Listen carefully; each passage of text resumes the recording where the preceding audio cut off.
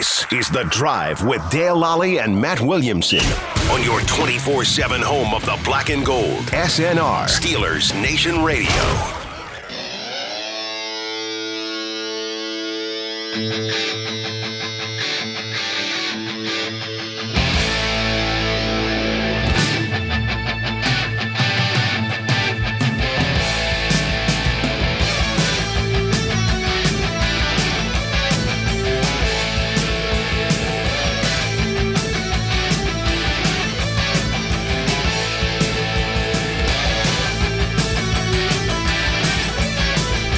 Welcome to The Drive. I'm Dale Lally here with Matt Williamson, and it's a Thursday. We're digging out here in Pittsburgh, and, the Steelers having their first quote-unquote official practice for the Bengals game. They had to release an injury report today. Okay.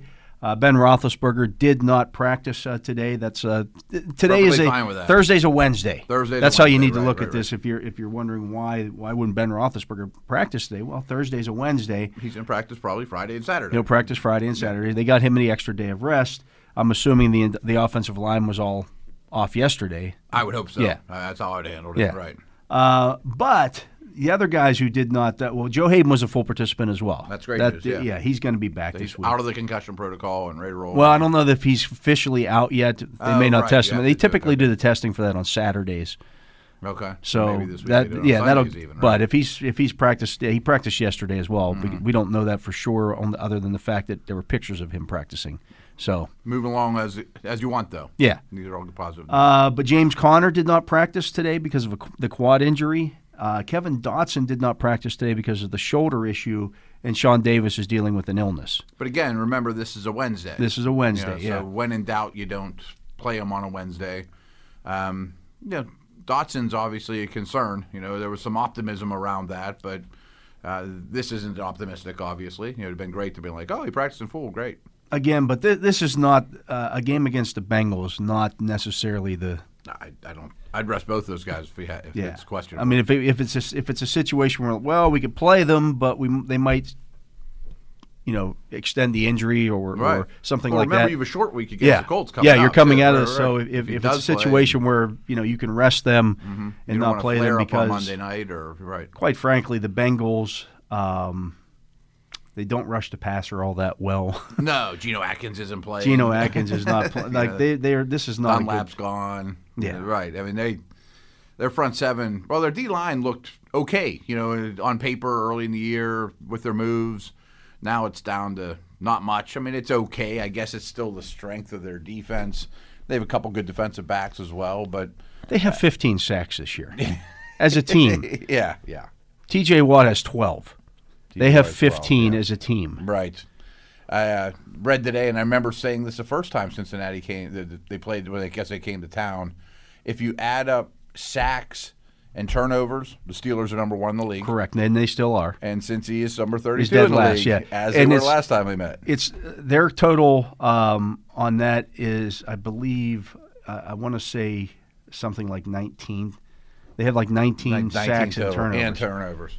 I actually have that handy here too. I'm looking at because I know you sent it to me earlier in the week. Yeah, they're 30. They're dead last, and the team who is second behind or has the second fewest is like 12 away from. Like it's not even close. Here's the numbers here. The Steelers are averaging a league high 5.4 sacks plus takeaways per game. The Bengals are averaging a league low 2.1 sacks plus takeaways per game. That's a huge discrepancy. I mean, in terms of big, monstrous plays generated on defense. And, oh, by the way, the Steelers are first in the league in sack differential. In terms plus of 34. Plus 30 in terms of how many sacks they allow versus generate themselves.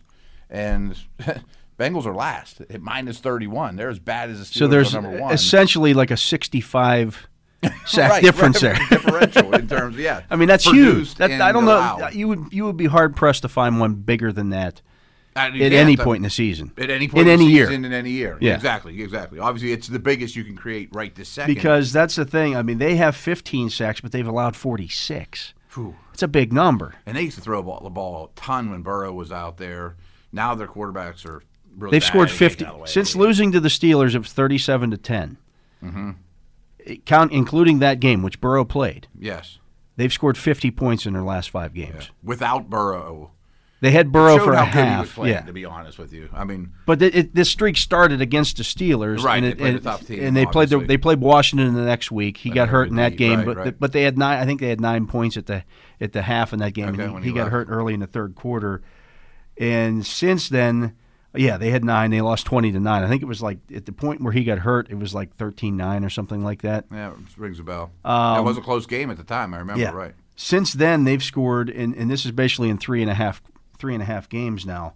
They have scored 31 points in 3.5 games, and one of those touchdowns was on a kickoff return. Yes, that's very true. I mean, this offense is not going to challenge the Steelers' defense this week. I think that's.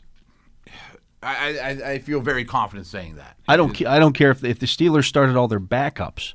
I still think they keep them under 14. Yeah, let alone with their guys. I think that's really a feather. Here's what they do. How about this? Cap. Offensively, total yards the last 3 games: 155, 196. They had 309 against Dallas, and we know how bad Dallas's defense is. Yes, that's their high water mark. They moved the ball a little. They still scored 7 points. 7 points, really bad. Real quick, back to the sack differential. The 31st best team, the second worst team in the league, is minus 19 in sack differential. Yeah. They've been sacked 19 more times than they've created. Well, the Bengals are minus 31. You're like, they're a distant 32. Right. They have no pass rush. No pass rush. Don't protect. The linebackers are bad. The linebackers are bad. They've been bad for 5 years. Yeah. They give up, it's 4.7 yards per carry to opposing running backs. Ooh. Now, I know people look at this, well, the Steelers, they only average 3.7 yards per carry, but their running backs are actually averaging 3.9 yards per carry. Are they? Okay. Yeah, if you take out – now, that takes away some end arounds, which Ray McLeod has broken a couple of those. Yeah, and that's part of the running game.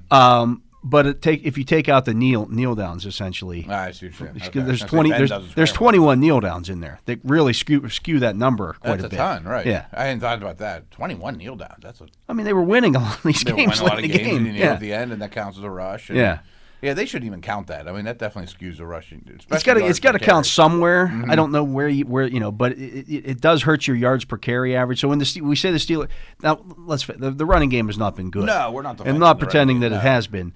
But when people say, well, the Steelers are averaging 3.7 yards a carry, their 3.7 yards a carry is different than, say, I can't even think of who they're tied with, but like Jacksonville. If Jacksonville's averaging 3.7 yards a carry. Yes. They don't have any kneel downs in there. That's what they're averaging. Right. And there's also stretches late in games where they were winning, where everyone in the world knew you were running, and you're eating down the clock. It's a little different. It's a little different. And again, 21 of those carries you just erase. That makes a big deal. Yeah. And this isn't a feather in the Steelers' cap, but they don't have a home run hitter. Like, no, they don't have any 80-yarders. No. I mean, even when Lev Bell was cranking off big yards per carry, he didn't have any super long ones. Yards per carry is not the best stat. There's a lot of people out there that are not believers in yards per carry. Yeah. I'm starting to kind of come around that I'm not as much either. The other, and I saw this stat as well. The Bengals are last in the NFL in runs of 10 or more yards with 15. The Steelers are actually second to last with 17 runs of 10. But the Bengals the Bengals running game is also dreadful. Is worse than the Steelers running game. Oh, and by the way, they don't have a quarterback. Yeah, they don't have a quarterback. Their line. Or line. Right. Jonah Williams, their left tackle, is done for the year. He's their best. Yeah. I mean, no Burrow, no Williams, no Mixon, and they weren't that great to begin with. Right. Again, it does show that Burrow, to me, is a legit guy. I mean, without much practice, and their offense was respectable for a bit. Without him, it's been by far the worst in the league. Putrid, right. Wow. And so this will not be much of a test. No, for the Steelers. The Steelers defense, I don't know. I'm not going to say they're going to give up 100 yards in this game, or 150, but I mean they could be thrown against Prevent in the fourth quarter too. I mean, a lot of that could be situated. I don't know. Teams that get to 10 points. To me, for the Steelers, this is a perfect game to get some stuff right. I think so too. Because you're not going to be challenged defensively. So if you take some shots and something gets intercepted, or you can afford maybe an extra turnover that you can't against the Colts for sure. This is a time to work on some stuff, and you never want to go into that game into an NFL game thinking that, but this is a situation where you can. I think so too. I mean, and of course Tomlin would never say that. The coordinators would never say that. But I bet behind closed doors you have those conversations. It's not, boy, we got to be really careful against this guy or this blitz package or, boy, 3rd and long, they're super dangerous. We can't get in that situation. I bet they're really saying, well, we can take a couple shots downfield, see if we can get that deep passing game going. Let's work the intermediate over the middle areas that we haven't. Let's see if we can get a running game going. If we come out 2 straight series and run it 75% of the time, what happens? Let's see if we can do it. Because if we punt, it's not a bad thing. If we punt, it's not a bad thing. And we can always call an audible. If all of a sudden you're losing 10-0, get out there and do what you do best. Boy, that would be shocking. I just don't see that. I just think you can't allow a big play on special teams. Yeah, this is also a game, if you look back at the first time that these two teams met, Roethlisberger threw for 333 yards and 4 touchdowns. Deontay Johnson, 6 for 116 and a touchdown. Whatever his over-under is this week, I'm betting the over. Yeah. Because if he has drops, I think they'll just keep feeding him. They need him to swing his way out of his slump. You know what I mean? This is also a game, Chase Claypool, 4 for 56, but 2 touchdowns. Yeah. I mean, this is a game. This is a get-right game. It really is. And they need it. Yeah, and this is a team that needs to get right. They need to get some of their swagger back. And that can go a long way. So much of, I keep hearing, we talked to both coordinators today, and we'll hear from Randy Fichtner later in the show. But they're talking about, if you think about the Steelers' practice schedule, or since that game against Baltimore. You go back to the game against Cincinnati. Oh, okay. You played Cincinnati on a regular week. Then you played Jacksonville on a regular week. You smacked both of those teams around. Yeah. But then it's the game against the Ravens, and all of a sudden now it's because that got moved a million times, and right. Then it's Washington, a game that got moved around, and Washington didn't. Right. They get to sit and back Washington and wait. didn't. Yeah. And in this game against the Bills, it's your 3rd game in 12 days. This matters. They're getting getting a full week of practice in, I think, makes a big difference. The guys over at Steelers.com asked me to write a short paragraph of keys to the game, and I didn't mention the game at all. I just mentioned take the week to get your bodies right for practice, be your best self then. If that means more time in the weight room, fine. Less time in the weight room, fine. If it means rest, this is a veteran coach that has a great pulse of his team. That's one of Tomlin's strengths to me, and I think he will have a very good idea of, should I push him a little harder to get more physical, or should we take a step back? I mean, that's why this week that Tomlin's talking. Tomlin and Roethlisberger are talking about physicality, and everybody just assumes, well, that means they're going to put the pads on, and they had pads on last week. Last Friday they put the pads on. You're only allowed to put the pads on so many times. I think it's 3 times in the last 6 weeks of the season. So they were not going to go padded practices every day this week. That's silly. Well, being physical on Thursday and Friday might mean you're less physical on Monday. Correct. What I mean? It's more of a mentality. Right. I think it's a mentality that, this 1,000 times better than me, but it's become very obvious when I've been this close to the team over my career. There's some weeks that things get stressed from the top, and it trickles down from Monday to Tuesday to Wednesday. You hear an assistant coach just say the same thing, and hear that same catchphrase that Tomlin said, or Ben says it, like we had him on yesterday. And physicality is one of them. But that's not about practice time, though. That's challenging these guys. Right. Hey, people are saying you guys aren't physical. Oh, yeah? Well, I'll show you. I want you to hear it every day from people you respect that have been around and have won a lot of games. And because Kevin and the front office have drafted physical players, it's not, they have it in them. Not every player does. They have it in them. But the other thing, too, is, well, if you want to be physical, if you're an offensive line and you want to be physical, well, don't have high pads, don't be fatigued, be rested throughout the week. Right. So when the ball's snapped, you come off low and hard and you drive that guy onto his back, as opposed to huffing and puffing and being in pads all week and you don't have that same oomph. And whether or not you're in the shotgun shouldn't matter. No, I don't think it matters. You're either driving a guy off the ball or not. It's not a matter, well, they need to get their hand in the dirt and drive this guy. No.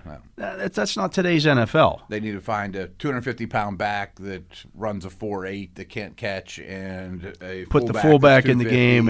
Right. This isn't 1982. No, then you're not going to score any points, and you're not going to win. Right. You'll beat the Bengals, but you won't beat the Colts next week. That's not how you beat the Chiefs. People say, well, you need to run the ball to beat the Chiefs. You don't just line up in a power package and beat the Chiefs. You got to score touchdowns. You got to score touchdowns, and that comes. That's how you beat the Chiefs. Right. The Dolphins were winning against the Kansas City. They were being the more physical team. They were doing some of these things, but they didn't score. Right. You were beating the Chiefs to the punch, but you didn't score at the end of those things. You turned Patrick Mahomes over 3 times.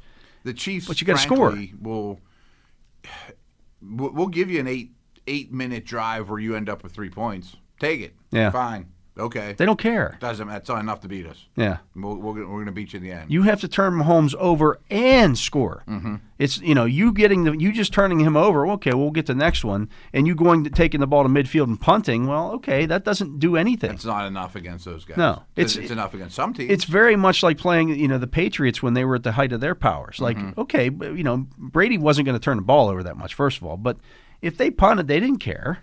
I know very little about the NBA, but I've heard the Kansas City Chiefs Golden State Warrior comparisons. Like, boy, they lost the turnover battle by 1 million, but they hit a super high percentage of their threes, and they fast break you to death, and they just have so much scoring power. Yeah. So the way you beat them is scoring points. It's and you hope your defense gets enough stops. And that's the misconception with Tennessee too. It's not just Derrick Henry 3 yards in a cloud of dust. That offense is taking shots. Yeah. They're an aggressive. They're great in the red zone. They're good on third downs. Tannehill's average depth of target is deep downfield.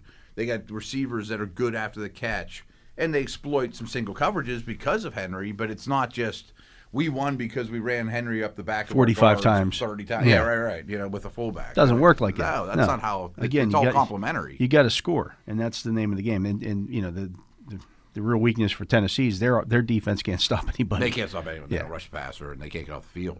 Yeah. I mean, what's amazing about Tennessee, and plan on going here, but you would think they would be near the top of the league in time of possession. They're like at the bottom. Right.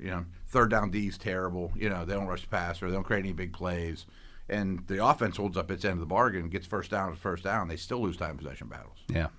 He is Matt Williamson. I'm Dale Lally. You're listening to The Drive here on Steelers Nation Radio. We're going to take a break. We'll be back right after this. Mel Kiper updated his big draft board. Nice. We're getting into that time of year. I know we're almost to conference championship games and bowl games for whatever that means at this time of year. So we'll give you some names to keep an eye on here as we get into that. So right after this. You're tuned to The Drive on your 24/7 home of the black and gold. Steelers Nation Radio.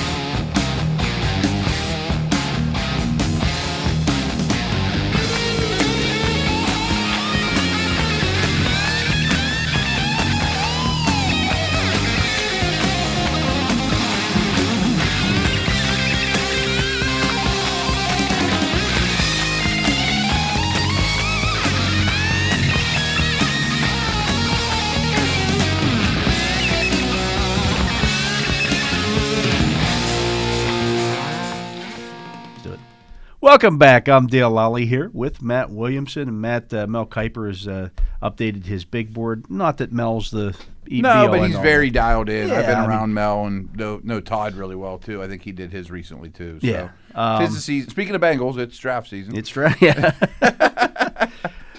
This will give you an idea. Again, we don't know where the Steelers are going to be picking at. It's going to be somewhere at the bottom. It's going to be after 20. Yeah, it's going to be after 20. And so, start looking at, okay, who's going to be available when. You're starting to learning the names, though, too. I mean, you got Notre Dame, Clemson on Sunday or on Saturday. You got a lot of these guys are going to be prevalent going forward. Senior Bowl rosters have been announced. If you didn't know it, you'd think it was a normal year. Yeah, as of right now, a little bit. Yeah. Trevor Lawrence is the number one guy. Away, yeah, he's going to be a Jet. I don't know that he's all that though. See, I haven't studied these guys to no end, but I've been super impressed. I mean, he's good. I don't know. He's not. Is he that much better than Josh? I've watched Josh Fields a couple of times. Fields is really good too. Yeah, I mean, I'm like, is there that big of a difference there? To me, I don't know that there is. Yeah, I think that's a different question. I think they're both pretty awesome. I think they're both really good. Right, yeah. Mel's number 2 guy is Penei Sewell. He's going to be the offensive tackle from he is Walter Jones-esque, superstar tackle prospect. Oregon. Every mock draft. What's that? He's from Oregon. Yeah. Every mock draft you will read, I promise you, is going to go Jets, Lawrence, Jags, Fields, Cincy, Sewell, and plug him in at left tackle, hopefully forever. I mean, he's an Ogden-like prospect, and then you move Jonah Williams to right tackle or guard, and then all of a sudden you got something. No, now you got 2 guys. Assuming Jonah Williams' injury issue isn't like a long-term. Sure. And he has gotten hurt twice now since in the NFL. Maybe they sign a guard in free agency or something too. I mean, the line's fixable with that situation. They get Justin Fields. Mel has Justin Fields 3rd, and I think he's still developing as a passer. Mm-hmm. But he's good enough there. I mean, his escapability, and he's exactly what you're looking for in a quarterback prospect in my eyes. See, I kind of look at Jacksonville and think they'll be kind of fun next year with that group of receivers and him, and their line's not horrible. I mean, that's something to build around. I mean, I say he struggles as a passer, and he's completing 78% of his passes. Yeah, and he doesn't turn the ball over. No. I mean, he's pretty darn good. Number 4 is Devonta Smith, the wide receiver out of Alabama. Wow, that's really high for him. Yeah. I mean, I get it, I guess, but most people don't have him as the top receiver. He's not real big. No, he's 6'1", 175. Those guys don't typically. You want something super special there. Mm-hmm. But he does everything well, from what I understand. And the little I've seen of him, he just makes play after play after play. Good returner as well. Amazing. They're going to have 4 receivers drafted in the first round over a 2-year period. Yeah, it's crazy. Nuts. Yeah. Another school that does a lot of that is LSU, and he has Jamar Chase, the wide receiver out of LSU, number 5. He opted out this year, but most people have Chase as the clear number 1. He's a little bigger. He's a little more thicker, physical, more prototypical. Yeah. Number 6. I mean, he was better than Justin Jefferson last year at LSU. Yeah, right. So there you go. That's pretty good. Number 6 is he has Micah Parsons, the linebacker out of Penn State. He's a freak. He's another one that opted out, but he has size galore. He was an edge rusher in high school that they switched over and has really come along extremely well. A rare linebacker prospect. Yeah. Number 7 is Kyle Pitts, the tight end out of Florida. I guess he's having a phenomenal year, too. He's a little thin, 6'6", 239, more of the receiving type. But I heard somebody saying he's like Gronk and Randy Moss mixed together, which I hate the Hall of Fame. Like, wow! Then if he's Gronk and Randy Moss mixed together, he should be the first overall pick. Yes, like I hate that's one of my pet peeves. Like, so who's this back remind you? Jim Brown. and Barry, he's a cross between Jim Brown and Barry Sanders. Yeah, and Jim Brown and Superman. We're gonna take him. We hope we get him out of the top 10. But he's long and lean. Yeah, and he's a tight. Yeah. He scores a ton of touchdowns. Number 8, Jalen Waddell, the wide receiver out of Alabama. He's more of a 5'10", 182, more of a jitterbug type. Fast. Yeah, really fast. He got hurt. He hasn't played. His season's over. He got hurt early in the season. But he averaged 22.3 yards per catch in 4 games. Yeah, that's pretty good. Yeah. Number 9, he has Jeremiah Owusu-Koramoah. The kid out of Notre Dame. The inside linebacker out of Notre Dame. 6'2", 220. He reminds me more of a Derwin James than a Bush or a Roquan Smith. You know what I mean? Yeah. That line between safety and it's very kind of like an Isaiah Simmons almost. Very blurred. I mean, he'll be that guy, at the combine this year. Yeah. Right. And where are we going to play him? I mean, that's a bit of a challenge for people, though. Does he? If he runs a sub 4.5, we could put him at safety. If he's 4.5 to 4.6, hell, he's a linebacker. He's a nickel linebacker and an every down guy. And I mean, it's a good situation. Number 10, this guy is just bolted up Mel's board. He is not rated before in his rankings. Davion Nixon, the defensive tackle out of Iowa. I just know the name. I mean, I will say I like what Mel does, and I've been getting his book since I was 6 years old. Yeah.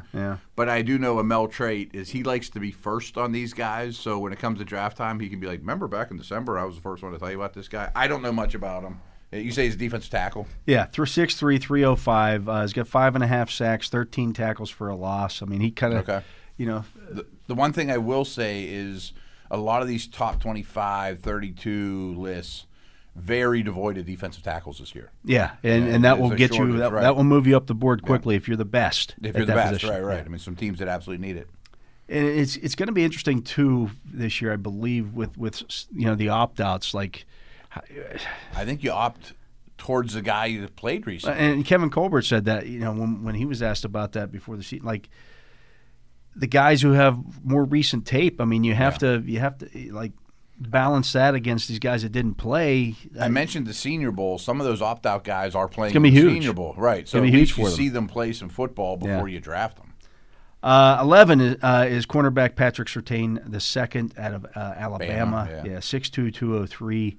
Total package. I mean, man cover guy. Dad was a first. Got the NFL bloodline. Right. He's the kind of. I bet he goes earlier than that. Just first corner off the board usually doesn't last that long. And then there's the kid out of Virginia Tech too. That's all Farley.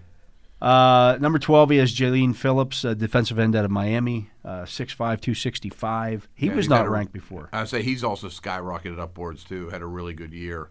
Because the defensive end everyone was talking about at Miami was Rousseau, and he opted out. He's like a 6'7" condor, and this guy stepped up big time in his place. Caleb Farley, who you just mentioned, he's the number 13. Another big cornerback, 6'2", 207. Right. I mean, these are the kind of guys you want out there to deal with the Chase Claypools of the world. Exactly. Press man corner, long arms. Like, if you saw lists before the college season kicked in and before the opt-outs, a lot of them had him as like a top 4 or 5 prospect. Yeah, he was right huge. There with Sewell, Penny Sewell and those guys. Yeah. Number 14, Zach Wilson, the quarterback out of BYU. Oh, yeah. I bet he goes way higher than that. He could. I question some of the competition that he's. They haven't played anybody. Not anybody, right? He's very twitchy. But there's talent. This is kind of like the Jim Brown conversation. But he's in the Mahomes mold. Yeah. He's a little bit shorter. He's a very twitchy, balanced athlete that makes things look easy. And everyone's looking for that, of course. But he's also a true junior, which. Wow. I mean, you could get some bonus years out of that. Yeah, I didn't know that about him. Number 15, this is a guy that's kind of risen up the boards over the course of the season. That would be Mac Jones, the quarterback out of Alabama. That one surprises me. And you look at him and you go, okay, is he any good, or is it just the fact that he's got 2 top 10 receivers that he's throwing to? And an offensive line that probably every guy off that offensive line is going to be drafted. Exactly. And a star running back. Totally loaded. And he was not on early lists. So I think he's more – this sounds horrible, but he's more McCarron than he is Tua, in terms of just ability.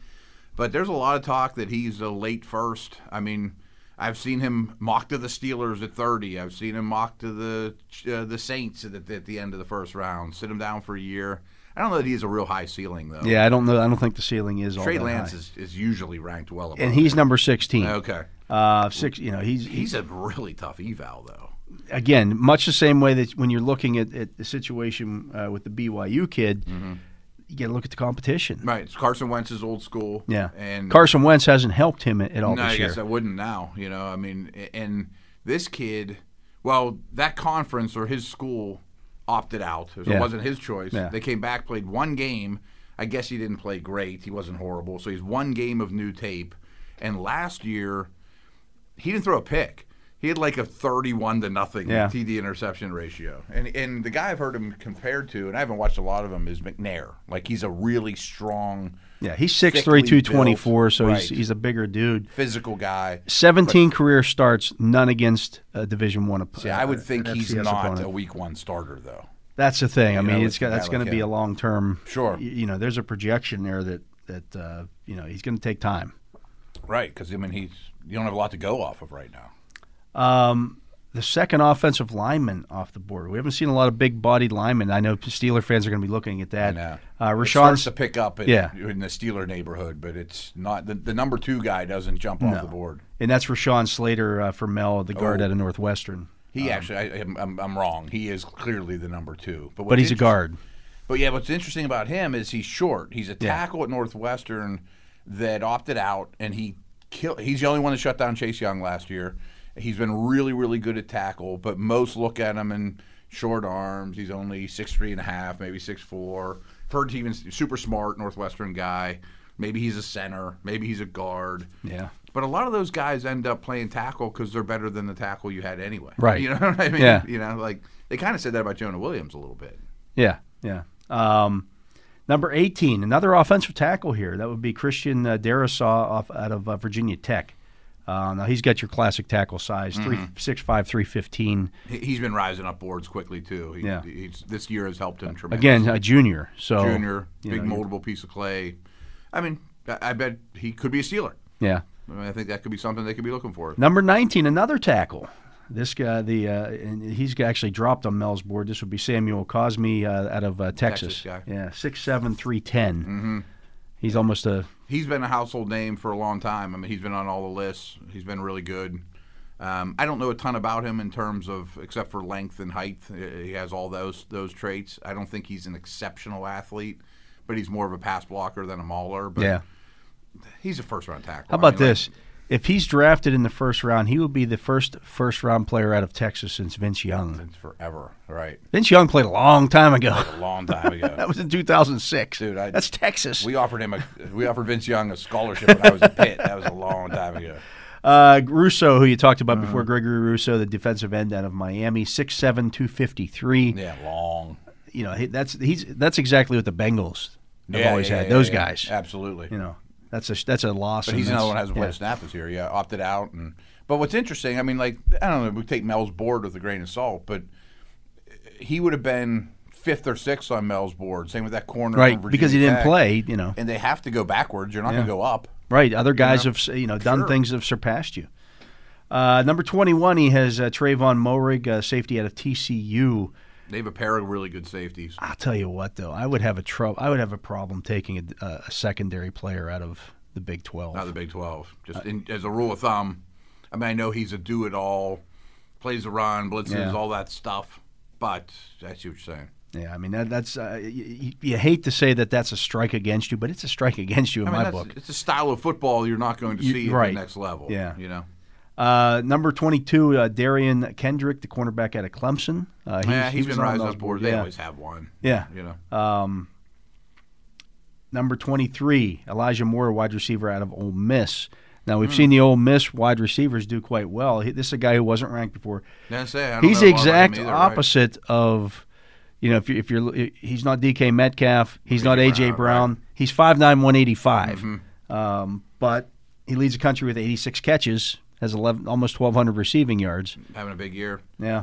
I will say what I do know about this receiver class is a lot of people think it will rival these last two, which is remarkable. So the Steelers might get a really good one in the third round, or you know what I mean? Yeah, if they decide to go that route. He also leads the nation in missed tackles with 18. Okay. So he's a jitterbug. Jitterbug type dude. Yeah. Another wide receiver, the other LSU receiver, Terrace Marshall Jr., 6'3", 200. He wasn't a super well-known dude because Chase and Jefferson were on the awesome team, and now they're both gone. And he's probably another 5-star recruit. He's got good size. He's having a really good year. Yeah. Another Michigan guy who is to me, high-profile guy who really hasn't produced much. It's Kwity Paye. He's number 25 on here, 6'4", 272. In 3+ seasons, he has 11.5 sacks. I don't want anything to do with that guy. Yeah, I know what you're saying. There's Penn State has a dude like that, too, and I should know his name off the top of my head. He's got a really short last name, too. That's an edge. Both of them are freak athletes. They're going to be awesome testers. They'll probably go to the combine and light it up. But does it match the production on the field type of deal? Yeah, I want to see the production, not the – you talking about Shaka Toney? No, I forget his name. I'll look it up in between. But I'm sure many Penn State fans are throwing their iPad or iPad. Yeah. No one's listening to iPad. Sure. If you're looking for those offensive linemen, I think we talked to Bob Labriola yesterday, and he's like, "Hey, you take 2 offensive linemen in the first 3 rounds, and start rebuilding that." The top offensive tackles, according to Mel, we mentioned Sewell, Darrisaw, Cosme from Texas. Dylan Radins from North Dakota State is his 4th guy. I've just heard the name. Yeah. Alex Leatherwood out of Alabama is the number 5. You'd be more than happy to get an Alabama lineman. Yeah. I mean, they're all highly recruited, and no question about it. Coached well and know what they're doing. From what I understand, I mean, the tackle market is superstar at the top, and then a decent group after that, and they probably all have a ward or two, but we'll see. Liam Eckenberg from Notre Dame, number 6. Jalen Mayfield from Michigan, number 7. Eckenberg's a lot like McGlinchey. Yeah, he's really long, little nastier than McGlinchey, and not quite as athletic. Yeah. And McGlinchey's been fine. Yeah, he was 14th pick of the draft or something. He's been a starter ever since, and he's good. Tevin Jenkins out of Oklahoma State, 8. Brady Christensen out of BYU, 9. And Walker Little out of Stanford at 10. He was a big-name guy a couple of years ago. Absolutely. The guards, after Slater, you got Wyatt Davis out of Ohio State. Yeah. Most people consider him the top guard depending where you play Slater. Elijah Vera Tucker out of USC, number 3. Trey Is Smith. he like a 320-pound type guy? Big? Do they have heights and weights there? They don't. But okay. Don't worry about it. I think he's a heavier, mauler. 6'4", 315. Okay. No, that doesn't mean anything. You get to the combine and be 355. Yeah, or 305 or whatever. I lost my spot. Guard ranking. Supposedly there's some centers in this draft too. Then you're looking at Trey Smith from Tennessee, Aaron Banks from Notre Dame, Ed Ingram from LSU, Zion Johnson from Boston College, Deontay Brown from Alabama, David Moore from Grambling, and Ben Cleveland from Georgia. The top center, Landon Dickerson from Alabama. Yeah, he's been quite good from my understanding. Same with the Ohio State guy. Number 2, Tyler Linderbaum from Iowa. Creed Humphrey, love that name. Yeah, Creed Humphrey out of Oklahoma. Used to be you took an Oklahoma guard and you expected him to be able to run block. I don't know if you want that. Probably not anymore, right? Show him how to get into a three-point stance. Drew Dahlman from Stanford, Nick Ford from Utah, Trey Hill from Georgia, Josh Myers from Ohio State, Michael Minette, or is it Minette? I can't remember. I'm not sure. Yeah, from Penn State. James Empey from BYU and Jimmy Morrissey from Pitt are your top 10 centers. Pitt's got some guys this year, by the way. Yeah, Pitt's got a bunch of guys. Penn State's got a bunch of guys, so good for them. Yeah, I mean, I'd consider drafting a center. Absolutely. They need to get somebody, and if he also can play some guard for you, that would be ideal. Yeah. If a pure center would be hard for me to pull the trigger on because if only one guy can get hurt for him to see the field, you don't love that situation. But if he's big enough, and that's the thing, he has to be big enough. He can't be one of these 290-pound centers. He's got to be a guy that's capable of 305 and 6'3", 305, capable of holding up. We mentioned guard. A few times, like when Haas goes over to guard, it's like he looked very little. Yeah, especially standing next to Al. Right, next to Al. Right, yeah. It looks like Al and his little brother. Yeah. You get too many Chris Jones of the world that you got to deal with. I mean, absolutely. No length and yeah. He is Matt Williamson. I'm Dale Lally. You're listening to The Drive here on Steelers Nation Radio. We're going to take a break. We'll be back with more Steelers talk right after this. You're tuned to The Drive on your 24/7 home of the Black and Gold. Steelers Nation Radio.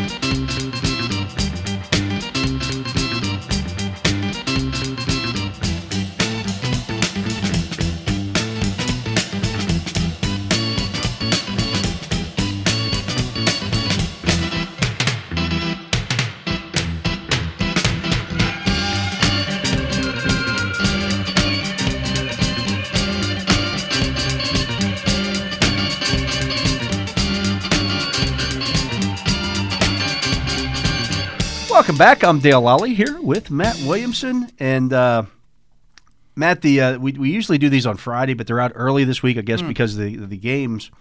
We got games, of course, tonight and then 2 on Saturday. Lots of action this week, right. So it's the quarterback rankings from NFL.com. Of course, they do it's Bompari, Blair, Felice, and Parr making their rankings, and then they go from there. Number 32, holding firm, is Brandon Allen. It's got to be the Bengals situation. Yeah. It has to be. It doesn't matter who they put in there. Right. He's 32. Folks, we're not the only one telling you the Bengals have issues. Yeah. Although Felice didn't vote him 32. He voted him 31. That's the only. It wasn't unanimous this week because he voted Sam Darnold number 31. That's a little rough. Or he voted Sam Darnold 32, but Sam Darnold is 31 on this list. I'm a Darnold apologist, but he's a lot better than what's going on in Cleveland and Cincinnati right now. There's just not a lot to work with. No, I mean, that situation is the building's on fire, and he's standing there holding the hose with nobody turning it on. Yeah, it's just dripping, right. Number 30, down 4 spots, Nick Mullins. Yeah. He's been exposed a little bit. He's been exposed, right. Yeah. The system can only do so much, and Yeah, the more tape you get on these guys, the worse it gets. That's it is. Number 29, up 2 spots. This might be a little rough on this guy. He's played better. Mitch Trubisky.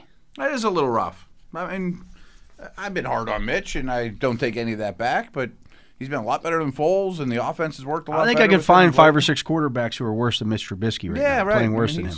He's got this reputation of being horrible, but I don't know if that's written in stone quite yet. I have him in my DFS lineup right now for Do you really? my one that I put in my preview. He's better for fantasy than real life. It was good value. Mm-hmm.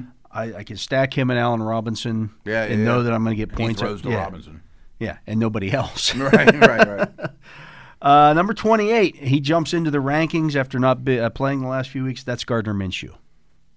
I think Minshew's a quality player. He's probably better than that, yeah. I think Minshew's going to be Ryan Fitzpatrick in his career. Probably, yeah. He'll bounce around and get you out of games and do some good things and some bad things. Yeah, he'll get 15 years later. He'll have a beard, he'll be a beard down to his knees and right, exactly. 27, down 4 spots. Cam Newton.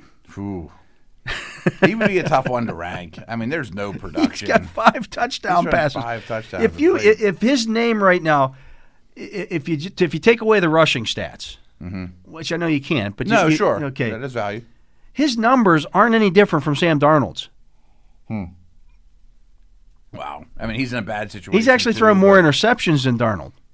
Sometimes he looks great. Sometimes he can't do anything. Yeah, I don't know how I'd rank. I mean their weapons stink, and we've known that. Of course, but it's not been a successful situation. Yeah. No, that has not been an experiment. They're not going to bring him back either. Right? I wouldn't think. Yeah. They're going to move on, yeah. Number 26, Drew Lock, up 2 spots. See, like him and Trubisky are about the same for me. Yeah. Not that I'm in love with either, but Lock's playing better. 25, Andy Dalton. Okay. I mean, he's 25 any year, same as 10 years ago he was 25, Okay, now we're moving on. This is number 24, up 3 spots, Jalen Hurts. Come on. He ran for a bunch of yards. He didn't look out of place. He's completing 55% of his passes. He completed like 12 balls or something. Yeah. Come on, he played one game. That's a bit extreme. Number 23, this guy's also up a spot, which, come on, Taysom Hill. Yeah. He didn't look any better this week. He's played. How many games has he started now at quarterback? 4 or 5. He's got 4 touchdown passes, 2 interceptions. Yeah. And he doesn't throw the ball down the field at all. Everything is. No. I mean, I believe that Peyton thinks he has a chance to be great, but I believe I went with Sean Payton has been smoking. Yeah. If Sean Payton goes into next season with Taysom Hill as a starting quarterback, right, it's just not going to work. No. I mean, sorry. He's much different than Lamar to me. You know what I mean? Yeah. In terms of passing ability and running. I mean, everything about him. Like you got to dedicate yourself to that system. He's not good enough to do that with. I don't see it either. Number 21, holding firm, Alex Smith. Okay. He seems to get a little bit more benefit of the doubt than he deserves. I mean, everything. He's got 4 touchdown passes and 6 interceptions. Yeah, and he never puts the ball in harm's way, and still that's the best he can generate, TD to INT ratio. Number 21, down a spot, Daniel Jones. As he should. But he was playing hurt last week. He was playing hurt. I mean, I'm not going to ding him for that game. I'm not either. And they were kind of turning a corner with him before his injury and running him a lot. And then he couldn't run. Yeah, that's a problem. He's not good enough with the other stuff to get away with that. Number 20, Teddy Bridgewater, down a spot. He's Andy Dalton. Yeah, he should be down there. Matt Ryan falls 2 spots to 19. I didn't think he could go lower. He's going lower.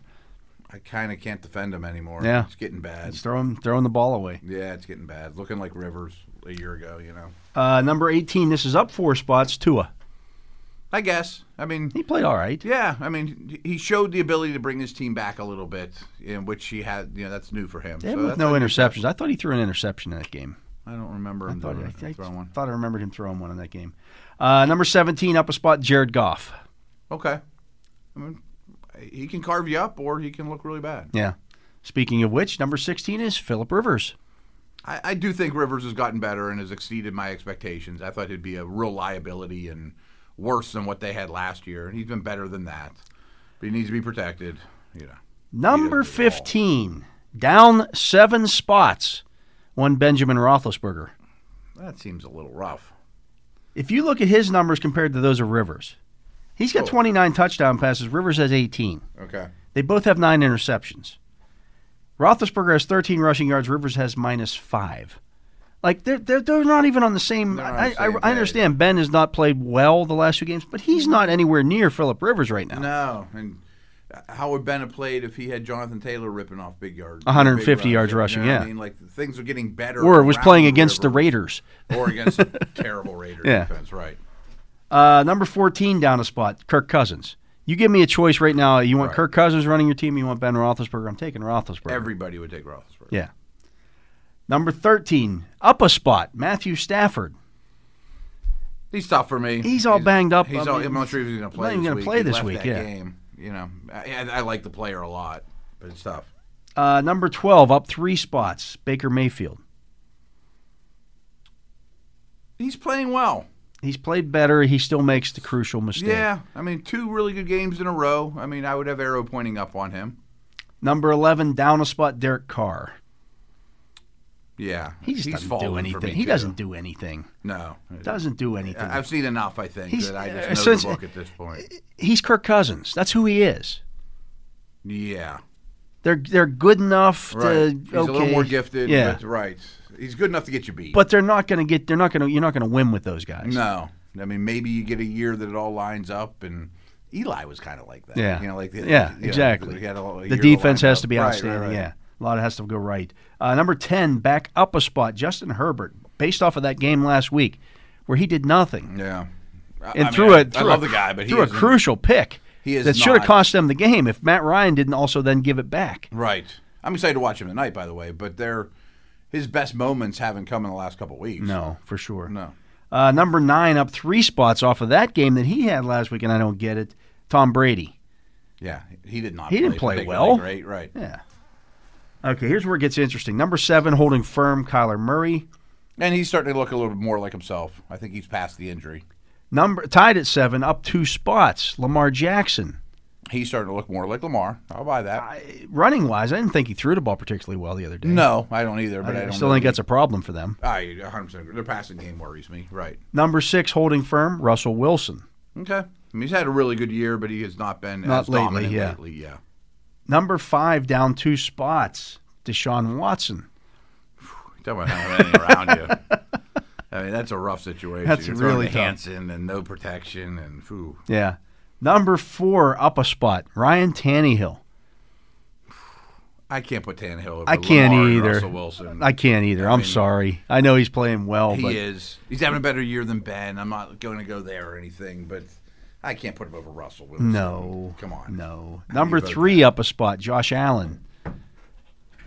I can't put him above Russell Wilson either. No, I just can't. But boy, he's having a year. He's having a great year, but I can't put him above. Again, he's been better than he's still turned the ball over 15 times. True. Like nine interceptions and 6 fumbles, and it could have been more than that. They could be. You mentioned this before too. They could be due for a letdown. We got a new number 2. Patrick Mahomes falls out of the top spot. 3 interception game. 3 interceptions, I guess. Yeah. He gets bumped down because. You look at what number 1 is doing. Aaron Rodgers, 39 touchdown passes, 4 interceptions. It's hard to argue with that. Yeah. I mean, the guy's Iceman. I mean, no mistakes. Yeah. I mean, it's hard. Those 2 stand alone, obviously. But I would put Wilson on their tier just of who do I not want to play against, who are the best quarterbacks in the league. I'm fine with Rodgers. If it took them drafting Jordan Love in the first round to really tick Aaron Rodgers off and get him locked in. Do it again next year. He drafted another quarterback next year. Just keep doing it, right. Trade Love and then draft him again. Right. I mean, because he has just been outstanding. That's crazy. Yeah. Just nuts. He's completing almost 70% of his passes, and he does not dink and dunk. No, he never turns ball over. I mean, Adams even wasn't there all year round. The rest of those receivers, he's turned into a bunch of guys. Yeah, right. He's got a real shot at the MVP. It's not just Mahomes. No, I think it's legit. Yeah, because they would be nowhere without him. They'd be nowhere. Right. Yeah. That's the quarterback rankings on NFL.com. You can check those out there. He is Matt Williamson. I'm Dale Lally. You're listening to The Drive here on Steelers Nation Radio. We're going to be back with the Fantasy Football Focus right after this. This is The Drive with Dale Lally and Matt Williamson on your 24/7 home of the black and gold. SNR, Steelers Nation Radio.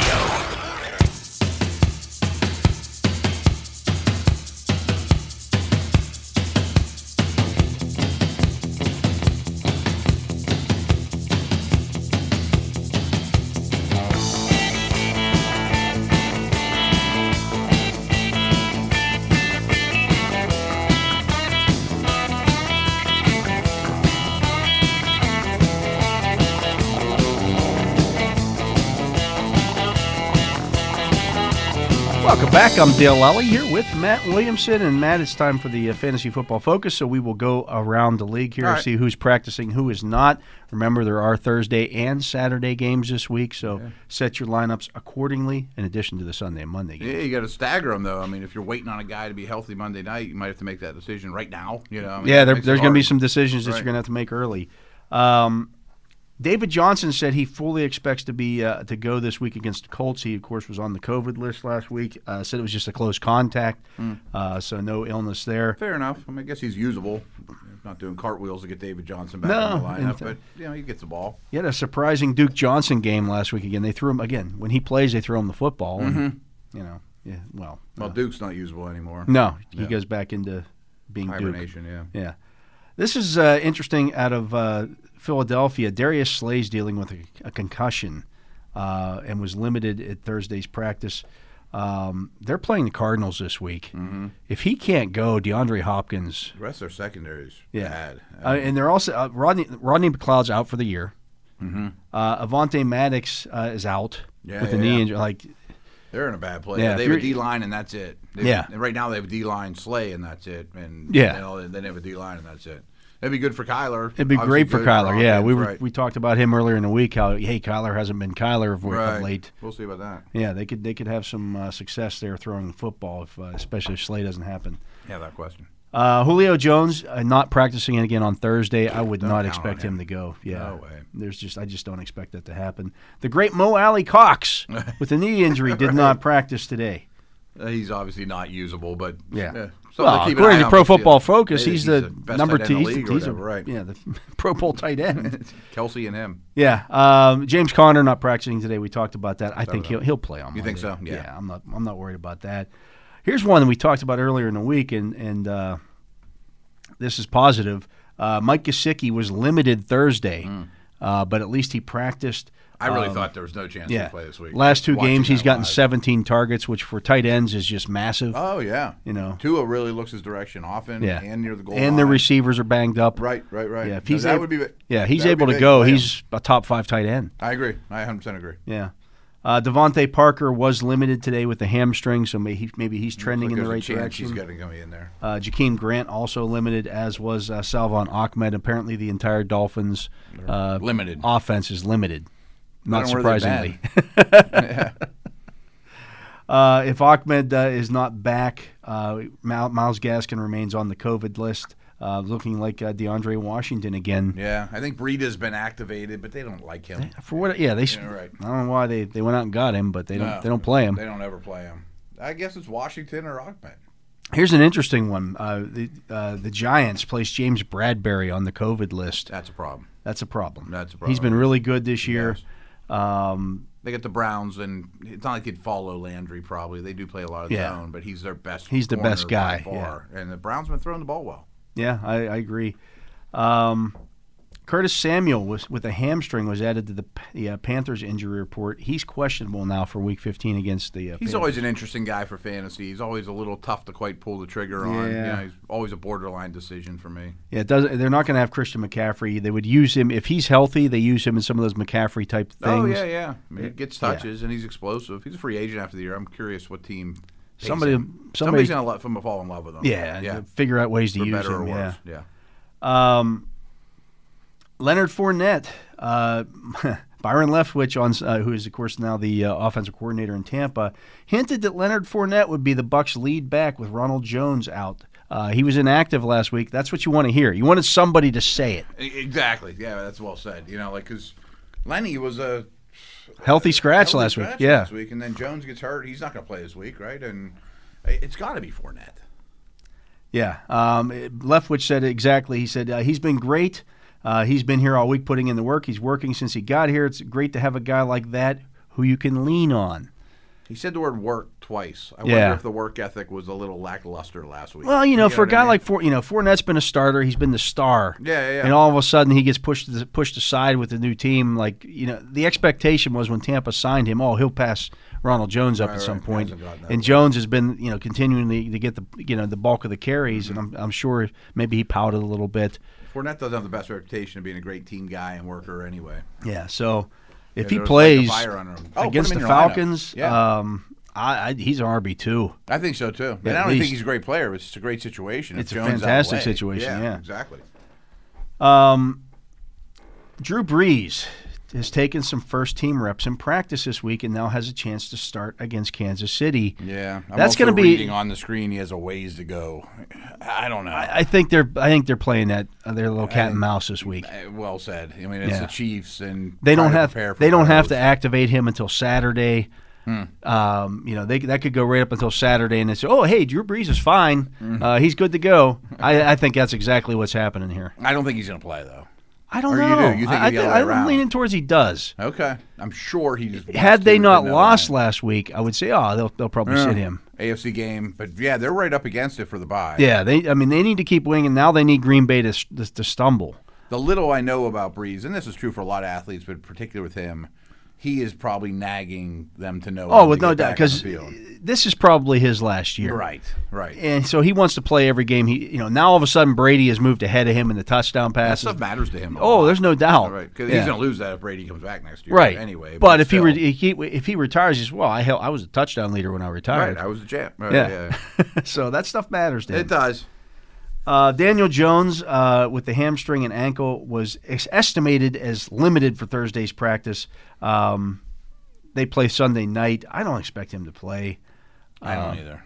They need to win, though. That's the thing. That's the thing. Yeah, that's a tough one. I don't know. Which direction you lean on that one? I don't know. Because McCoy's not that bad. Yeah. He's won games with in the league, and the Browns' defense is not. But if Jones can't run, I don't think he can play him. Yeah, I don't. I think if he can't protect himself, because that's his best. That's a part of his game. Yeah. It is. Here's one. If you have Brandon McManus as your kicker, he is out. He's on the reserve COVID list now, so he's being replaced by Taylor Russolino. I don't want to just plug and play that. No, just go pick up some kicker. You better pick up somebody else, but make sure that's a Saturday game. That's a Saturday. So don't get stuck with Brandon. Yeah, you don't get stuck with Brandon McManus in your lineup and take a 0 there. No, that's critical actually. Yeah. Antonio Gibson with the toe injury worked on the side at Thursday's practice. He's not going to play this week. I don't think he's going to play, but I'm excited for him to get back. I like him a lot. He's a big part of that offense, but I don't. They're saying they're saying it's going to be a game time decision. If he's working on the side now, he's not going to play. No, maybe next week. Maybe next week. Yeah, maybe that's fine. But he sure screams limited if he's even does dress this week. Right, he would not be what you're after. I don't think. This is not the droid you're after. Right. Alex Smith with the calf injury did not practice again today. I don't think that he's going to play. I don't either. I think if I'm the Washington team and I'm sitting there, I know I have to finish ahead of the Giants, but I'm looking there and saying, Daniel Jones isn't. Daniel Jones either. They don't have Daniel Jones. They're a dog in that game too. I mean, I'm not sure if the Cleveland beats them, but there's a good chance that they do. Yeah. Yeah. I'm not a Haskins believer either, but I wouldn't mind seeing him play another game. Yeah, they're playing the Seahawks. You're probably going to lose that game regardless, but you should be able to move the ball on offense a little bit. Yeah, I tend to think when in doubt with Alex Smith's leg injury, you just say no. Yeah. Considering the history. We mentioned Brandon Allen earlier as the quarterback, the 32nd ranked quarterback in the league. He was sidelined today with a knee injury for the Bengals. Okay. I mean, Finley's even worse. He's a 30. He's the 50th. He's the 50th. Yeah, he's behind Devlin Hodges and some other guys who are on practice squads. Neither one is dangerous or all that much different, I guess, to even prepare for if you're the Steelers. Allen's a better athlete of the two. Obviously, neither one is anything. He can be running for his life. He's gonna run for their life. Right? Yeah. Finley's just a big, tall statue that can't throw. It's just awful. Yeah, that's rough. Zeke Elliott sidelined today. Remain limited at Thursday for the Cowboys. Yeah, he's in that mold of superstar where they gave him a lot of money recently. Does the owner want to use him up for these kind of games? I lean towards no on McCaffrey's and Julio's and those type of dudes. But if it's not real horrible, I'm sure he'll play. But Pollard's role grows time and time again. Yeah. I had a I forget who my conversation or who I was picking from, but just like a wide receiver 3 or Zeke for my one flex spot, and I put Zeke on the bench. You're saying Ayuk? It was Ayuk, yeah. And Deontay Johnson was 2 of those 3, and I think Deontay blows up. I think Deontay's going to be fine. He's going to get peppered with targets. I was leaving him in there. I didn't even bring him up. I think Claypool's going to be fine too this week. He's going to try to get that fixed as well. He's probably right about that. Kenny Golladay with the hip injury made sidelined for Thursday's practice. He's another one. Yeah. I mean, I actually heard a rumor about him, and it's unsubstantiated. I don't know if it's true or not, but he doesn't want to play. He's a free agent at the end of the year. He just shut it down. Situation. No, I don't have anything to prove. We're not going anywhere. Yeah, right. Doesn't mean a thing to me. Sorry. Alexander Mattison returned to practice on Thursday. He's coming back off an appendectomy.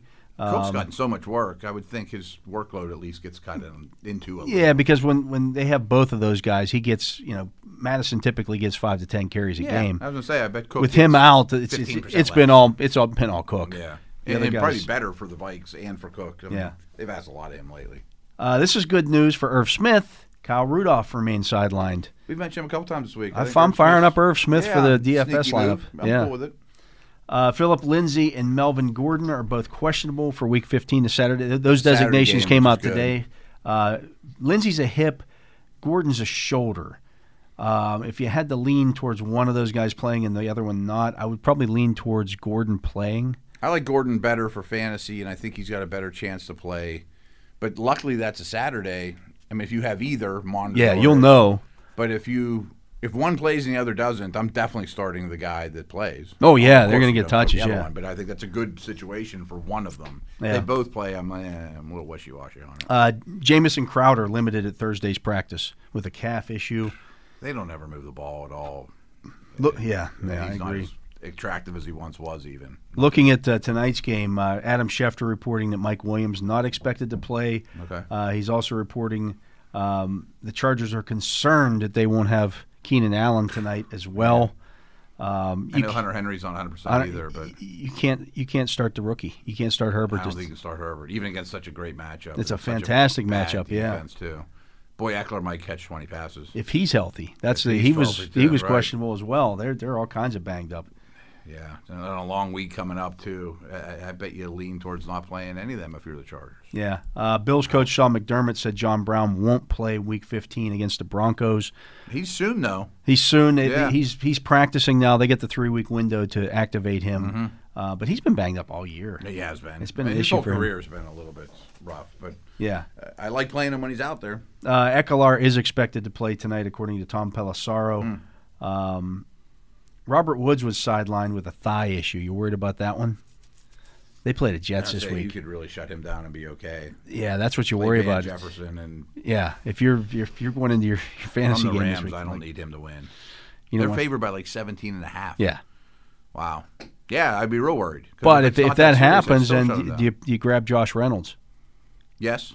Yeah, I mean, I think he'd be. I think Reynolds is good. He'd be a nice replacement there to throw in there. So if he's sitting Reynolds there, is going to get paid this offseason. Reynolds player. Yeah, he's going to make some money. Yeah. James Robinson was limited. Wow. I mean, he's the only guy you can count on. He's dealing with a knee issue, so keep an eye on that as well. Okay. They really don't have a backup. No, there's not. Ozigbo's is the next guy. Yeah. We haven't seen any of him. I mean, Robinson gets like every touch. Every touch. Right. Yeah. Wow.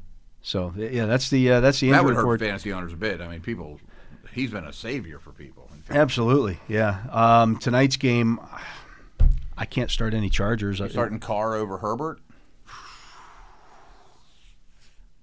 Jacobs isn't 100%. I mean, if I had to start one of the two, I'd lean towards Carr, but I wouldn't love it.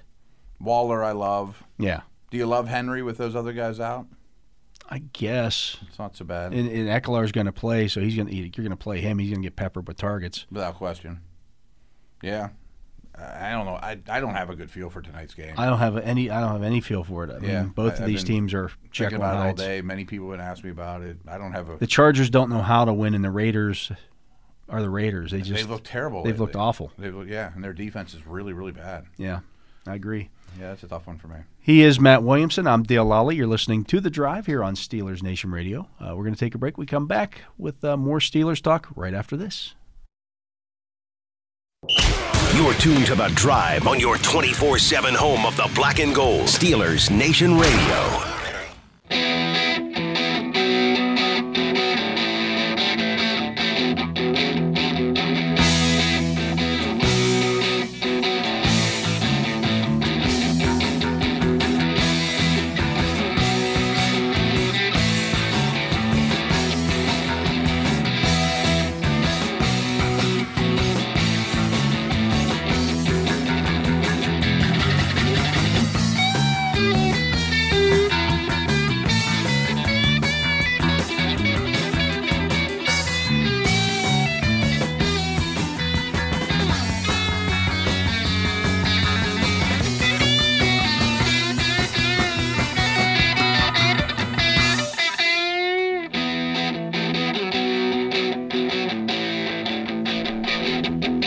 Welcome back. I'm Dale Lally here with Matt Williamson. And Matt, as we do every week, we will go through the Bengals position by position and compare them to what the Steelers have here. Yeah.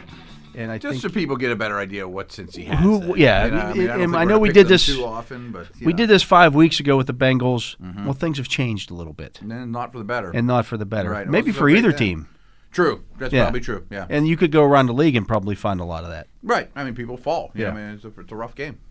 So, at quarterback, it is Brandon Allen, who is questionable this week. As we said, he did not practice today. And then Ryan Finley. One note about both those guys. They both stink. They both are really bad. Allen has very small hands. Just like, there's going to be some degree of weather. I think T.J. Watt gets like 3 sacks in this game. I'm thinking about fumbles in the pocket. Yeah. That type of stuff, too. This game's going to be to scramble. This is going to be ugly. I think it's going to be like this is going to be a turn the game off at halftime. Steelers have a point to prove. A lot of people across the country that don't watch the Steelers like we do will be turning the game off at halftime. I'm going to bed, hon. Right. Unfortunately, I'll be stuck there in the stadium watching the massacre. At running back, Joe Mixon remains on IR. He will not be back for this game. So it's Giovanni Bernard, it's Samaje Perine, and Travion Williams. Travion Williams got most of the run last week. Yeah, so he's starting to kind of step up, and he's got some ability. He's not super big, but had a little bit of a track record in college, and I think he was a 5th-round pick, so he's not a nobody. Yeah. What running back room would you rather have? Neither's particularly great. I mean, well, we just said that they have fewer 10-yard runs than the Steelers, and they had Joe Mixon for half the season. And it looks like Gio's like worn down already. Yeah, I mean, he's that much out of him, but that's just what he does. He's tiny. He's I'd rather have the Steelers. I would too, just because Connor. Yeah. Wide receiver, it's Tyler Boyd, T. Higgins, A.J. Green, with Alex Erickson backing them up. John Ross, no surprise there, is on IR. Sure. There's talent there. That's a good group. It's a good group. Right. Boyd and Higgins are part of the long-term plan with Burrow. Green is on his last legs. Yeah, I don't think he'll be back. Yeah. I think he'd be a long shot. I think Higgins could be a star. But I wouldn't trade him for the Steelers guys. No, I wouldn't either. I mean, that's a good Boyd and Higgins. That's their best position group, I bet. Without a doubt. Yeah, that's their number one position group. The tight ends are Drew Sample, Sethan Carter, Mason Schreck. C.J. Azuma is now on IR. So Azuma's a quality player. Sample's more of a blocker, but they used a 2nd-round pick on him. He's okay. I mean, like, Steelers could use Drew Sample. I mean, he'd play for the Steelers, but I'll take Ebron over those guys. And McDonald's, too. The offensive line. It's not so good. Oh, my God. Hakeem Adeniji is now starting at left tackle. Mm-hmm. Quentin Spain at left guard. They just picked him up off the scrap heap. Yeah. Trey Hopkins at center. He's not bad. Yeah. Yeah. Alex Redmond at right guard and Bobby Hart at right tackle. bad. They like Bobby Hart. No one else does. Yeah. And he's probably their second best lineman now. B.J. Finney can't get on the field for I them. don't understand the Finney situation. I don't either. I mean, he got traded. Has he done something wrong since we knew him last? Maybe they just don't, because he hasn't been, quote unquote, in the system. Right. But he's better than some of these guys that they're starting. He could be one of their. I mean, maybe he's not as good as Hopkins at center. He's better than Quentin Spain. Yeah. I agree. Come on. Spain's a big, round, top-heavy guy. Yeah. Cam's going to eat. The entire Steelers front is going to eat this week. Yeah, they have no advantages. On defense, the left defensive end is Sam Hubbard at defensive tackle now with both DJ Reader and Geno Atkins are on IR. Which looked like a pretty good pair going into the season, right? And they're both on IR, as is Rennell Wren. Who was one of their backups. Fourth-round pick or something a couple years ago. So it's Christian Covington, Xavier Williams, and then Carl Lawson at the right defensive end. I like Lawson and Hubbard. Yeah, that's a good pair. Good young players, but they're not. They're not being productive. No, and they're early in the season. They're more rotational guys too. They shouldn't be playing as much as they are. It'd be nice if they had 3 of them and they all played 66% of the snaps, type of deal. Yeah, and they're good, but they're not great. And there's much better edge guys around the league, and the D tackles are problematic. They're just Mike Daniels is backing up on this. I don't know what happened to his career all of a sudden too. Yeah, nobody wants anything to do with him anymore. Yeah, he might be shot. Yeah, there's something going on. It's him and Margus Hunt behind those two guys. I forgot they even had him. Yeah, because he's been coming and gone. They drafted him and then he left and then he's back. Yeah, it's bad. He's another one. Yeah, they're bad. just recycling people. At linebacker, it's Jermaine Pratt, Logan Wilson, and Josh Bynes. Wilson is questionable this week. Wilson is questionable, period. Yeah, but he's questionable on his best day. This is one of the games where, and I don't know if Vince Williams makes it back or not, but even with Avery Williamson's the best inside linebacker. He'd be the best Bengals linebacker. Yeah. Right. No, I mean, I still take the Steeler group, but that's we haven't amazing. taken the Steelers group very often this year. Not at linebacker, that's for sure. Yeah. This group's really bad, and they've been bad for 5 years, and they've used a couple picks, but they're not hitting on anything. No, it's pretty bad. Cornerback, you got Darius Phillips and William Jackson. Mackenzie Alexander's now backing up. Trey Wayne's still on IR. Tony Brown on IR.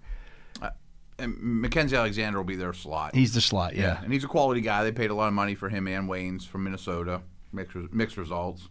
I think Jackson's back to playing pretty well. That he would be a welcome addition to any team. The Steelers lit him up the last time. But he had a really rough game against the Steelers, and then the other corners aren't so great. They're not very good, And the pass rush doesn't help. And yada, yada, I mean, that's the thing. You don't know how good these corners are because there's no pass rush. No, there's none. I mean, it is a team You can't game. cover forever. You can't cover forever. It's a team game, and you got to remember the situation these guys are in. And man, bad football lends to more bad football, and just rolls on downhill. At this point now, these guys are going to be going, okay, our offense can't score more than 10 points. Oh yeah.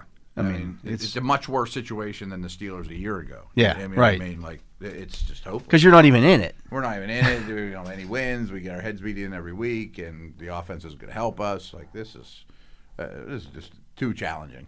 The safeties are Von Bell and Jesse Bates. Bates is a very good player. Yeah, Bates is a good player. Sean Williams comes off the bench. I think Bates is their best defensive player. Yeah, probably. I mean, Jackson would be. Yeah, Jackson's in the conversation. Would be in the conversation. Yeah.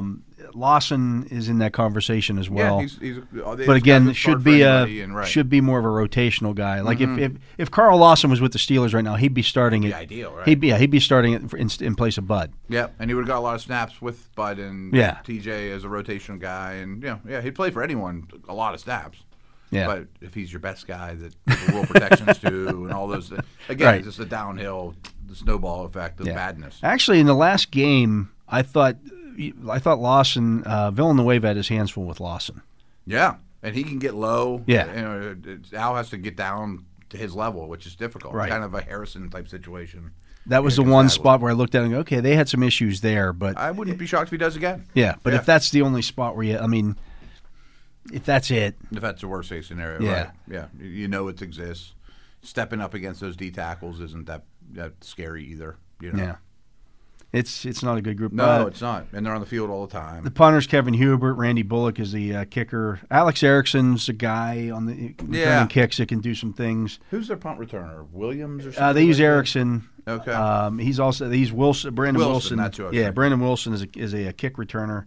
They use both of those guys interchangeably. They're not bad. No, I mean one thing. They're explosive. Under Taylor, they've been very good on special teams overall. Yeah. I mean that's one area that I'm a little concerned about. Like maybe they break a big return or block a kick or something like that. And but even at that, okay, it's one. But they score. need two things. They need multiple. Yeah, exactly. Otherwise, it's just. I mean, the Steelers' offense could sputter and sputter and sputter, but the other side, is going to anyway. Yeah. But there's not much to get excited about there. There really isn't, and again, it's much different than the last time. They played just 5 weeks ago, and since there's a lot more optimism around the Bengals back then. Yeah, since then, Burrow's gone on IR. Azuma's gone on IR.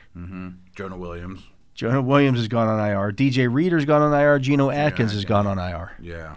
I mean, that's foundational. Those are maybe their 5 best players. Yeah, I mean they're most important. Yeah, I mean maybe not all their but they're in the five of their top 10 players for sure. Not to mention Mixon. Maybe who him up. hasn't played in played forever. Yeah, I mean they just gave him huge money. He's a very good player. Yeah, it hasn't gone well outside their control and. They weren't that good to begin with. They weren't that good. They didn't have a lot of depth. They had a few guys that allowed them to be competitive. But not. I wonder if their off season will look like. I mean, will they go? They're going to have money, but I would hope they'd go spend on 3 or 4 free agents. They spent this year, and I know. So they did this year. So I mean, do they look and go? Well, we spent money on DJ Reader and Trey Waynes, and that didn't work out. Yeah, I mean, that's so we're not going to do that again. Kind of the way ownership thinks there. That's the way ownership thinks there. That's the 2 corners and Reader, and we showed the worst defense out there. Right. It didn't get better. You said if we spent money on these guys, it was going to get better, and it didn't. But if you could convince ownership to give me a starting middle linebacker, I mean, it doesn't have to be Dick Butkus. I mean, just give me a starting middle linebacker and a starting guard. Yeah. We'll draft the tackle and we'll get other stuff, and those positions have just been so bad for so long. Yeah. Even again, you're not going to fix this with just the draft. No. Even with an early pick and Penei Sewell, that's great. It's a premium position, but he's one guy. And so he allows you to move. You get better 2 spots probably for the long term. Great, but you still got problems on the interior, and that doesn't fix your defense. And the overall depth is still bad. That's when you're picking in the top 10 like that. I get it to get that. If you're going to get a chance to draft Jonathan Ogden or Orlando Pace, one of these guys, that's great. Oh yeah, but they're not guys who make splash plays for you.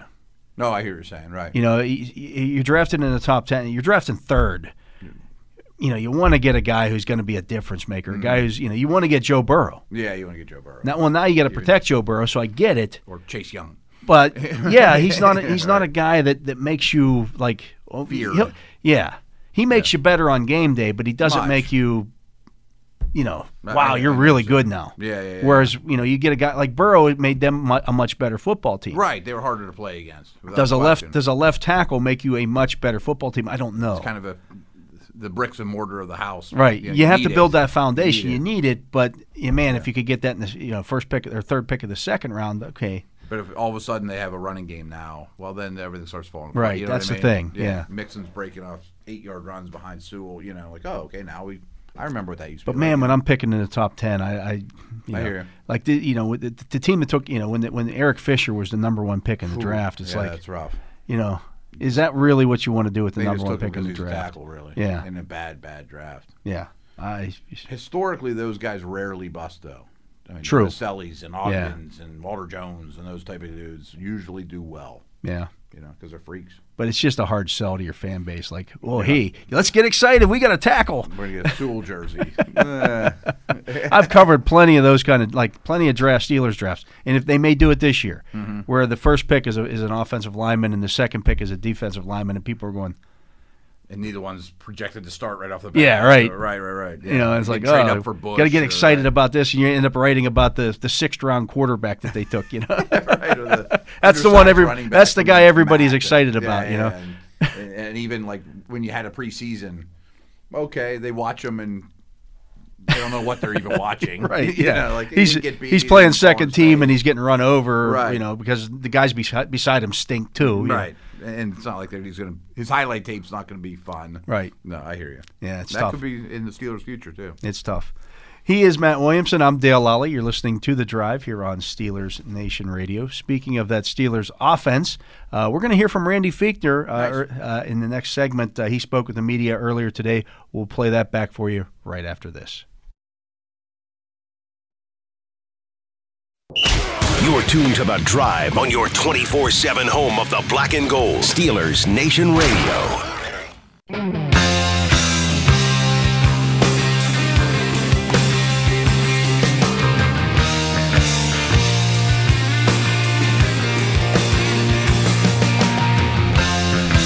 The most hated man in Pittsburgh right now, as usual, is the Steelers offensive coordinator. This, of course, Randy Fichtner. We spoke to him earlier today. Lots of questions to Randy in regards to what's going on with the Steelers offense.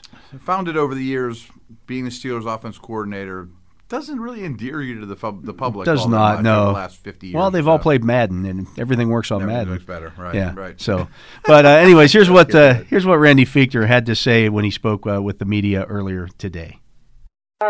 First up, let's go to Mike Pizzuta, DVE.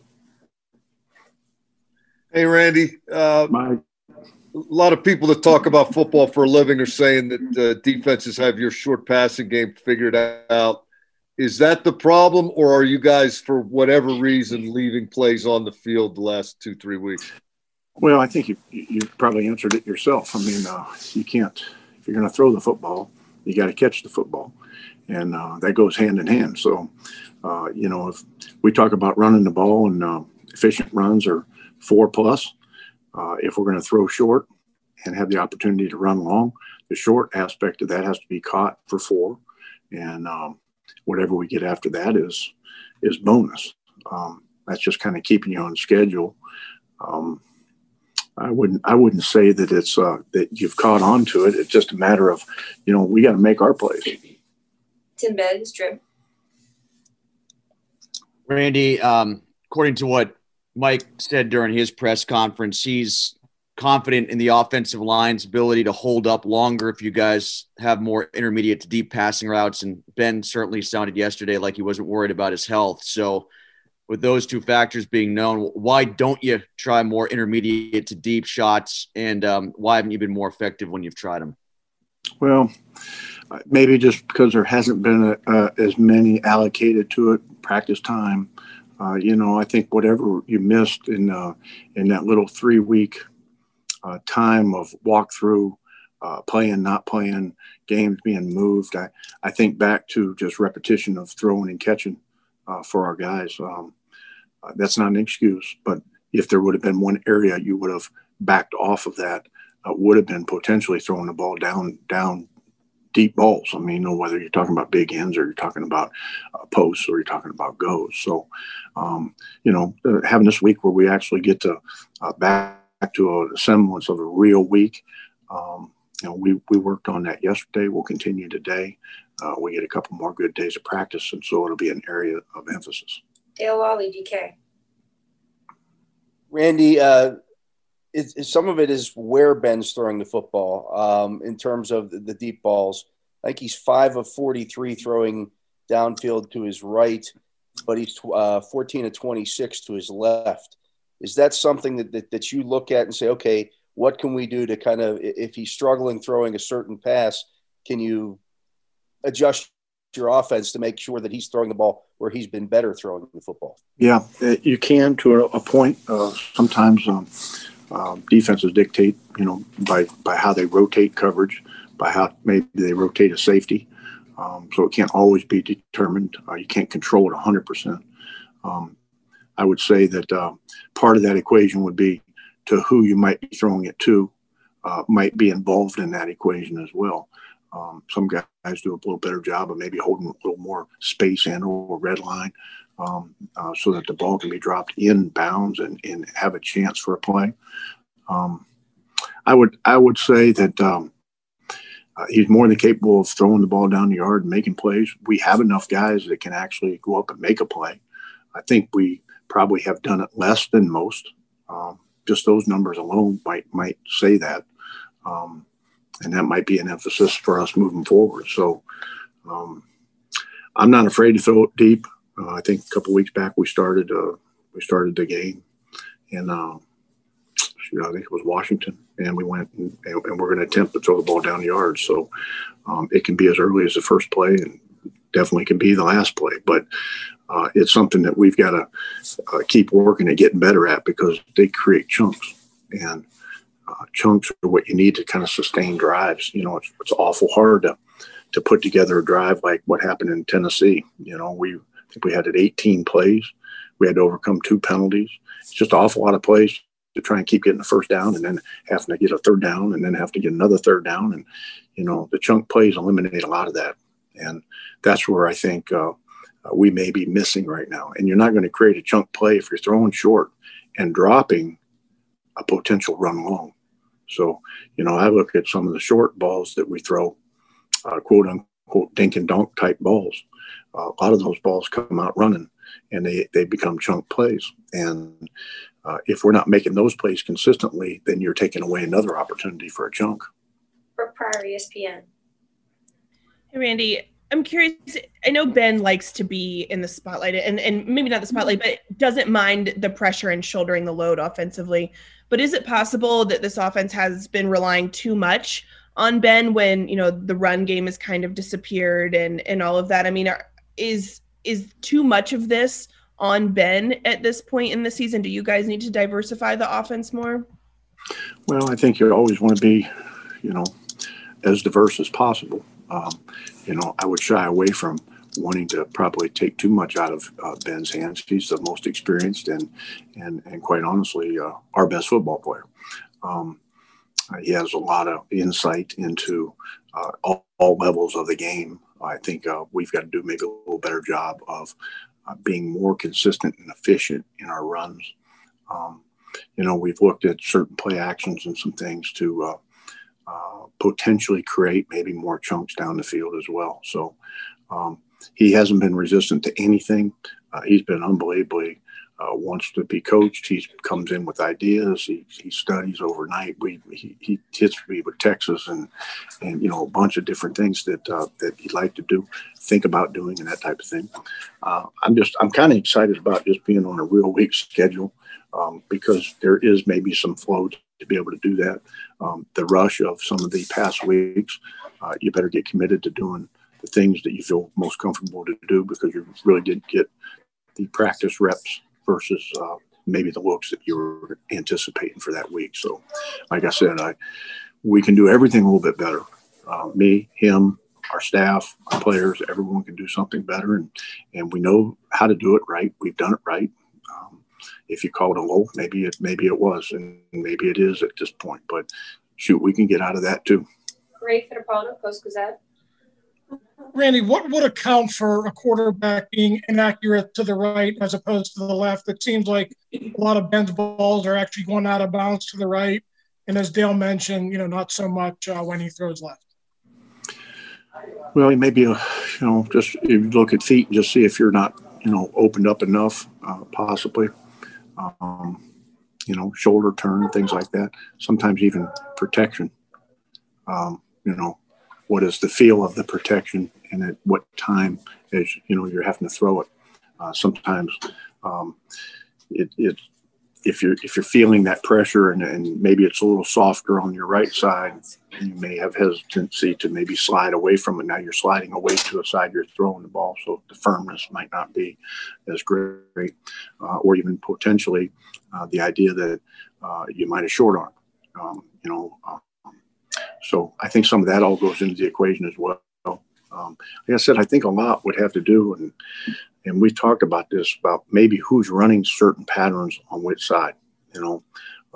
Some guys get clean releases. Some guys maybe never top a defender, and so that opportunity for a jump ball is there, and so that ball placement is so much more critical. But it isn't. It's you can practice it. We go out and today we'll throw deep balls today, and we'll do it individual, and there won't be a defender on them. Okay, and we won't tangle anyone's legs up and be falling down 30 yards down the field.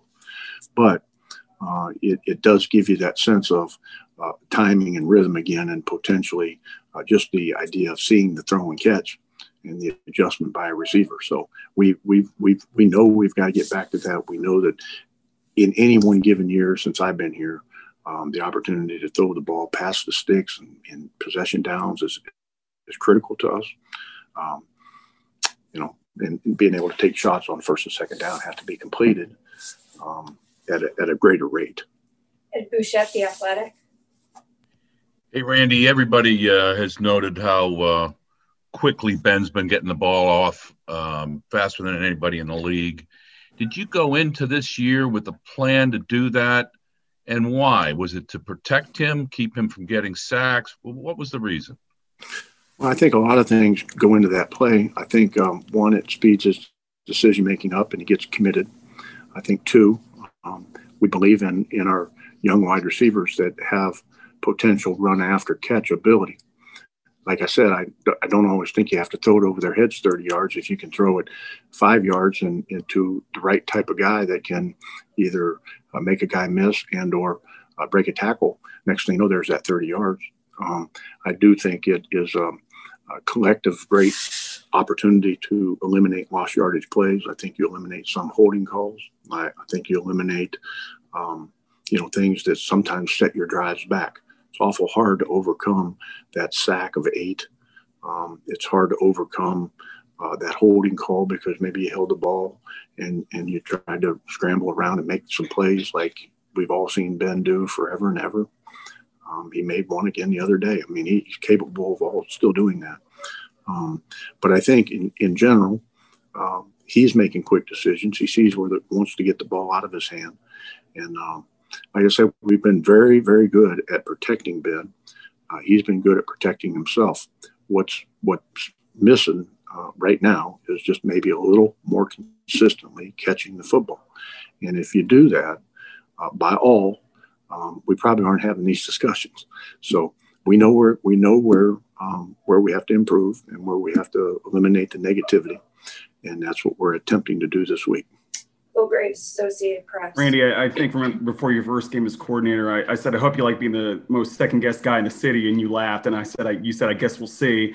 I'm just sort of curious, how do you handle the noise when things aren't going well, and have you changed your preparation, especially the last few weeks in terms of trying to look for different ways to find answers? Well, we're always looking to find answers. I don't always hear the noise because I'm not sure where it's all come from and that type of thing. And truth is, I would hope I wouldn't ride a roller coaster of it. I'd be the first to say that, one, I want to win every game. And up until 2 weeks ago, we were. And that's been the number one goal for me in working here. I do think that, we'd love to be more balanced. We'd love to be able to like I generally would say, run it when we want to run it, throw it when we want to throw it, and execute in the possession downs and red zones and be consistent. I think what gets disappointing is, 2 weeks ago, we weren't consistent in the red zone. Last week, we were consistent in the red zone, just weren't down there enough. 3 weeks ago, we were really great on third down. And then last week, we weren't good on third down. And so maybe just trying to find that consistency all the way through. We don't probably have to be the best at any one of those, but we can't be the worst once and then the best the next day. I believe the consistency's got to start coming through. And like I said, I would bet if we went back even early in the season, it wasn't always like that either, just consistent in every facet of the game. But it felt like you were more medium than you were, hot and cold. All right. I only have time for one more, guys, so I'm sorry if I didn't get to you. Mark Cavalli, The Athletic. Hey, Randy, when you decide to sit down Deontay like you did in the first half, is there any thought of you might lose him, as in, lose him mentally for maybe more than just the game, maybe lose him for, a couple of weeks because it's tough to handle taking a benching like that? Well, Deontay is he wants to win and he wants to do things right. he was very professional about it. I knew that at any one given time, we probably could have walked over after a series and says, "Hey man, let's go. Let's get back in there. Let's go." I patted him on the ass before we went in to the. I probably shouldn't say it like that, but on the way in, I said, "Hey man, we're going to be okay, and get yourself ready because you're going to start the second half, and let's go." He's more than capable. He is an awesome guy with football in his hand, and I just think that from whether concentration, whether it's maybe young guys not practicing leads to some of this. I don't know, but I know one thing: he had a hell of a practice yesterday, and I couldn't have been more proud of him. And I think as you move forward, I think that you'll see a really consistent Deontay. All right, thank you so much, Randy. That was Steelers offensive coordinator Randy Fichtner earlier today with the assembled media, including myself, and I did ask him about some of those numbers that we talked about on Tuesday and Wednesday, actually, on the deep balls, and you heard his answer there. They need to hit some of those, but the defense knows that too. Yeah, right. I mean, there's no secrets. People forget that. Yeah. I mean, there's a lot of people on opposing coaching staffs breaking you down, and they know what you do well, and I do know that you know, and we all know, and sometimes you confuse people, but you got to execute them. You got to execute. That's what it comes down to, and he kept coming back to the drop passes. That's killer. If you're going to be a short passing team, you have to complete 80% of those. Yeah. You can't be 60%. Yeah, I mean the Bradys and Breezes of the world, and that's not a knock on Ben. It's just the high completion percentage guys. Right. That's why those guys complete 70% of their passes. Yes, absolutely. And then they'll take some shots. But their average depth of target's real low. Right. So that adds up. Anyways, that's going to do it for today's show. We'll be back tomorrow to wrap up the week here and get more intense on this game, make our picks and do all that fun stuff. But for Matt Williamson, for Jacob here on site, keeping us on the air, I'm Dale Lally. We thank you for listening to this edition of The Drive on Steelers Nation Radio.